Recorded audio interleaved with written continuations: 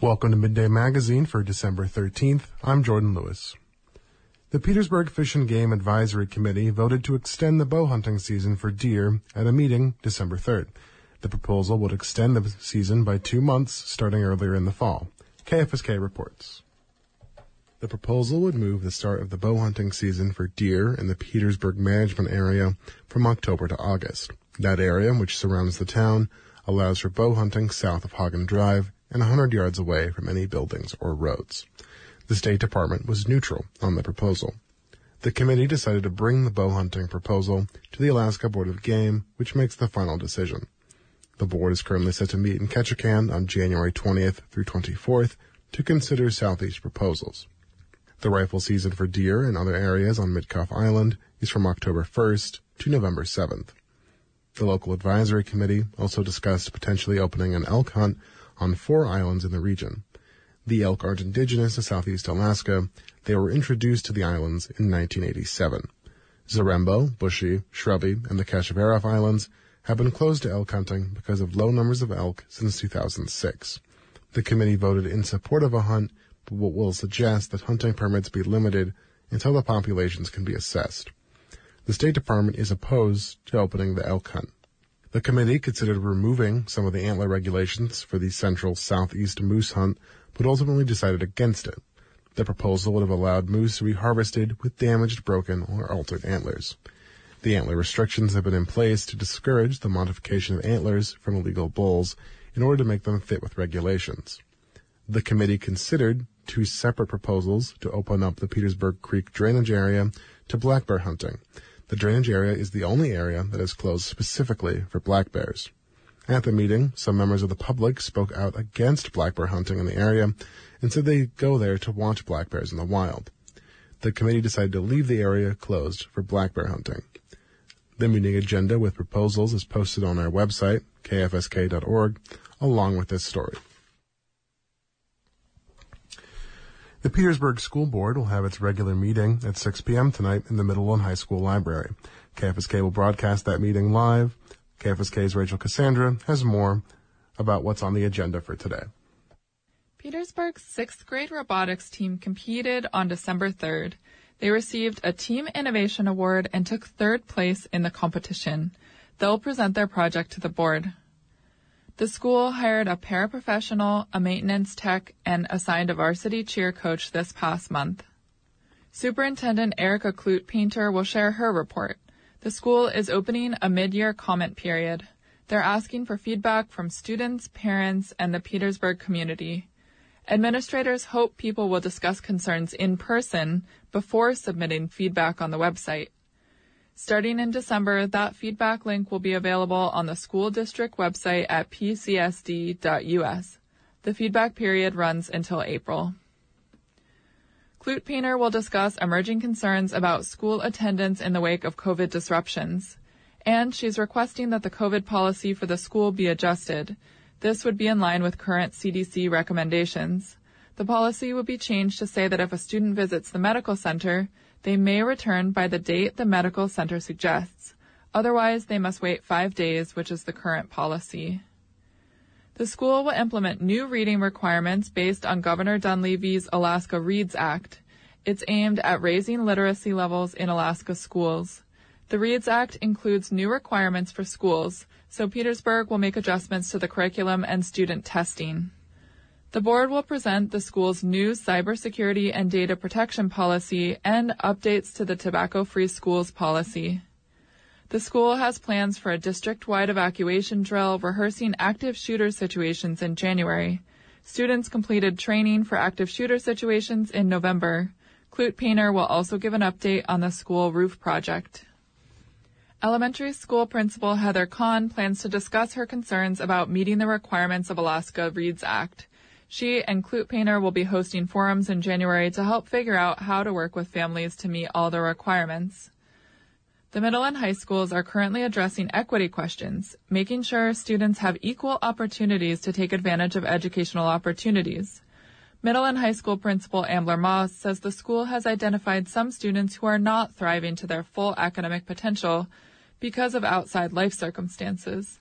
They're working on helping those families and students. Moss will also share his concerns about extended school absences over the holidays. Class absences often hurt academic performance for kids. Moss is also anticipating the work that will go into renewing Cognia accreditation, which happens about every 5 years. Cognia is a nonprofit that accredits schools in the U.S. Badminton may shift from a club to an official sport because it's now state-sanctioned, and volleyball coach Bev Zirks will be named Alaska's NFHS Coach of the Year. The list of teachers offered contracts next year will be approved for both tenured and non-tenured faculty, and art teacher Ashley Lohr is requesting a leave of absence for the upcoming school year. The board will discuss the final list of who will be on the Strategic Planning Committee. The committee will meet in January and will be about 18 to 20 people. The district holds sessions like this typically every 5 years. The committee is focused on high-level goals like making sure all students feel safe and valued, and all graduates leave school prepared for their futures. In Petersburg, I'm Rachel Cassandra. Again, Petersburg School Board will meet this evening at 6 in the middle in High School Library. KFSK will broadcast that meeting live and will post the recording on our website at kfsk.org. And tune in later for Campus Connection. Reporter Rachel Cassandra will be joined by Erica Klutpainter and Sarah Holgram to discuss what's going on in the schools. That's at 12:30 following this program, Midday Magazine. The Statewide Advisory Board to the Alaska Marine Highway System voted December 2nd to spend more in 2024. But as Coast Alaska's Angela Denning reports, the labor shortages could hamstring the effort to improve the service after years of cost cutting. The nearly $160 million approved by the Alaska Marine Highway Operations Board would allow all but one of the state's 9 ferries to sail during the busy summer tourism season. One vessel would be kept idle to fill in during maintenance layups. The board's unanimous vote comes ahead of the anticipated release of the governor's proposed budget. That'll be a starting point for lawmakers who will consider the state's overall spending plan when the state legislature convenes next month. We're talking an entire calendar year away before this would even be in effect. That's Rob Carpenter, Deputy Commissioner of the state's Department of Transportation. He works closely with the Ferry Board. The board's 2024 budget recommendation is more costly than the last 5 years. It would be about $14 million more than 2023, but have 27 less service weeks.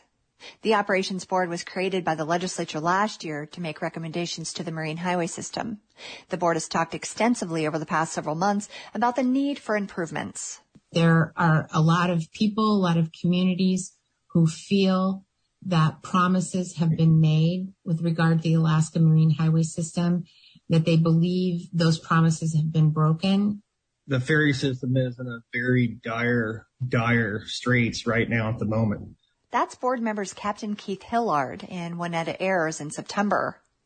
At the board's meeting this month, they considered 4 operating plans for 2024, each with a different price tag and number of ferries.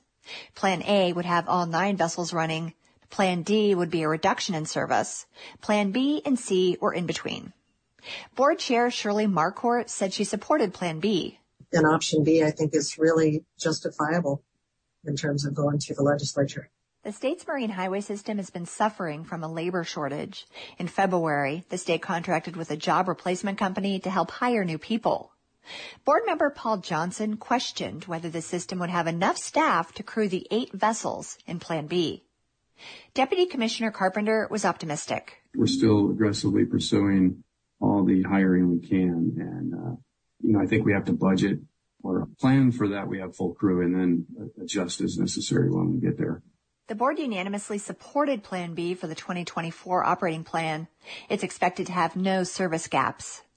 The recommendation will be sent as a letter to the DOT Commissioner's office. It will also be included in the board's short-range plan. In Petersburg, I'm Angela Denning. You can see the plans that the Alaska Marine Highway Operations Board considered on our website, kfsk.org.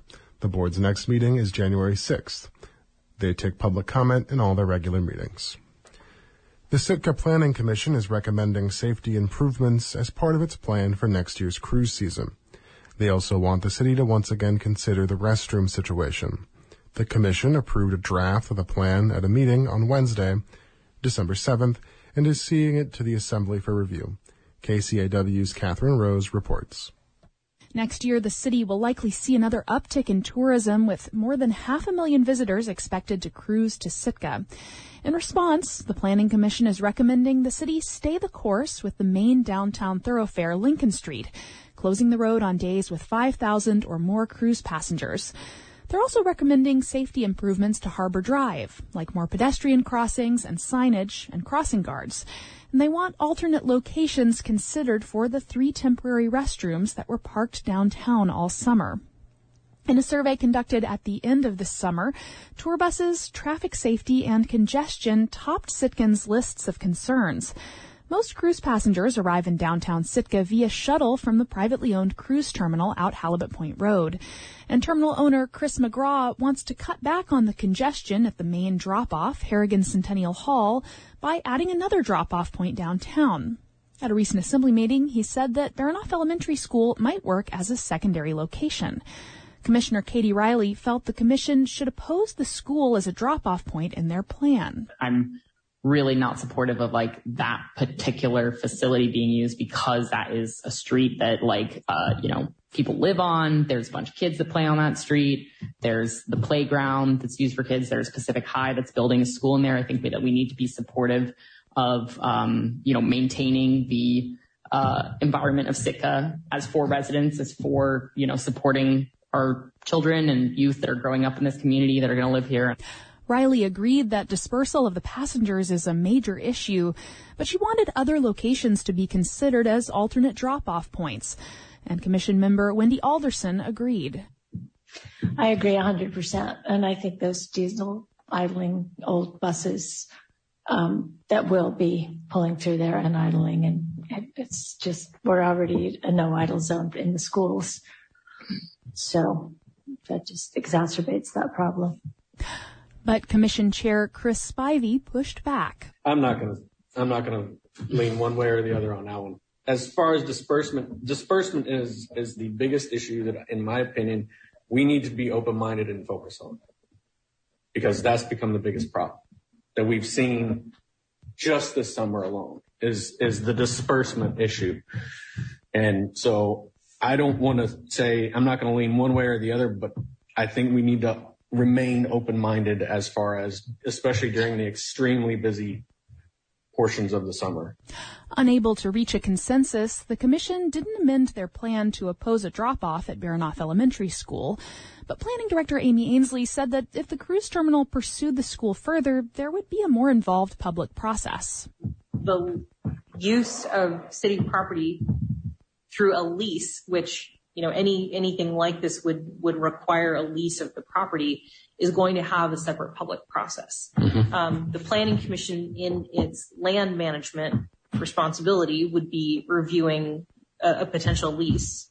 And again, with it being, in theory, being tied to tourism, would be extra pertinent to make sure that it goes through this commission and then discussed it at the assembly as well. Ainsley said if a private location was identified, the city's involvement would be less, but the police chief would still have to approve any new bus stops on local streets. The Planning Commission approved its draft plan for 2023 with few changes. The Sitka Assembly must vote on the plan before any change could take effect. Reporting in Sitka, I'm Catherine Rose. A Fairbanks man has been sentenced to 6.5 years in federal prison for fraud and identity theft. A release from the Alaska U.S. Attorney's Office says 26-year-old Jared Wilkes Post was ordered to pay at least $100,000 in restitution to banks and other victims that Post and a co-conspirator defrauded between 2017 and 2021. It says Post contacted people he perceived as vulnerable, including elderly individuals, and convinced them to share bank information so he could deposit a check, offering them a portion of the money in return. He would then deposit stolen and fraudulently altered checks and withdraw the money before they were flagged by banks. The release says anyone who believes they may have been a victim of the scheme and entitled to restitution may contact the FBI Anchorage field office. A district court will hold a hearing in 90 days to set a federal restitution amount order. The National Fraud Hotline provides a personalized support to victims of financial fraud at 833-372-8311. For KFSK, I'm Jordan Lewis.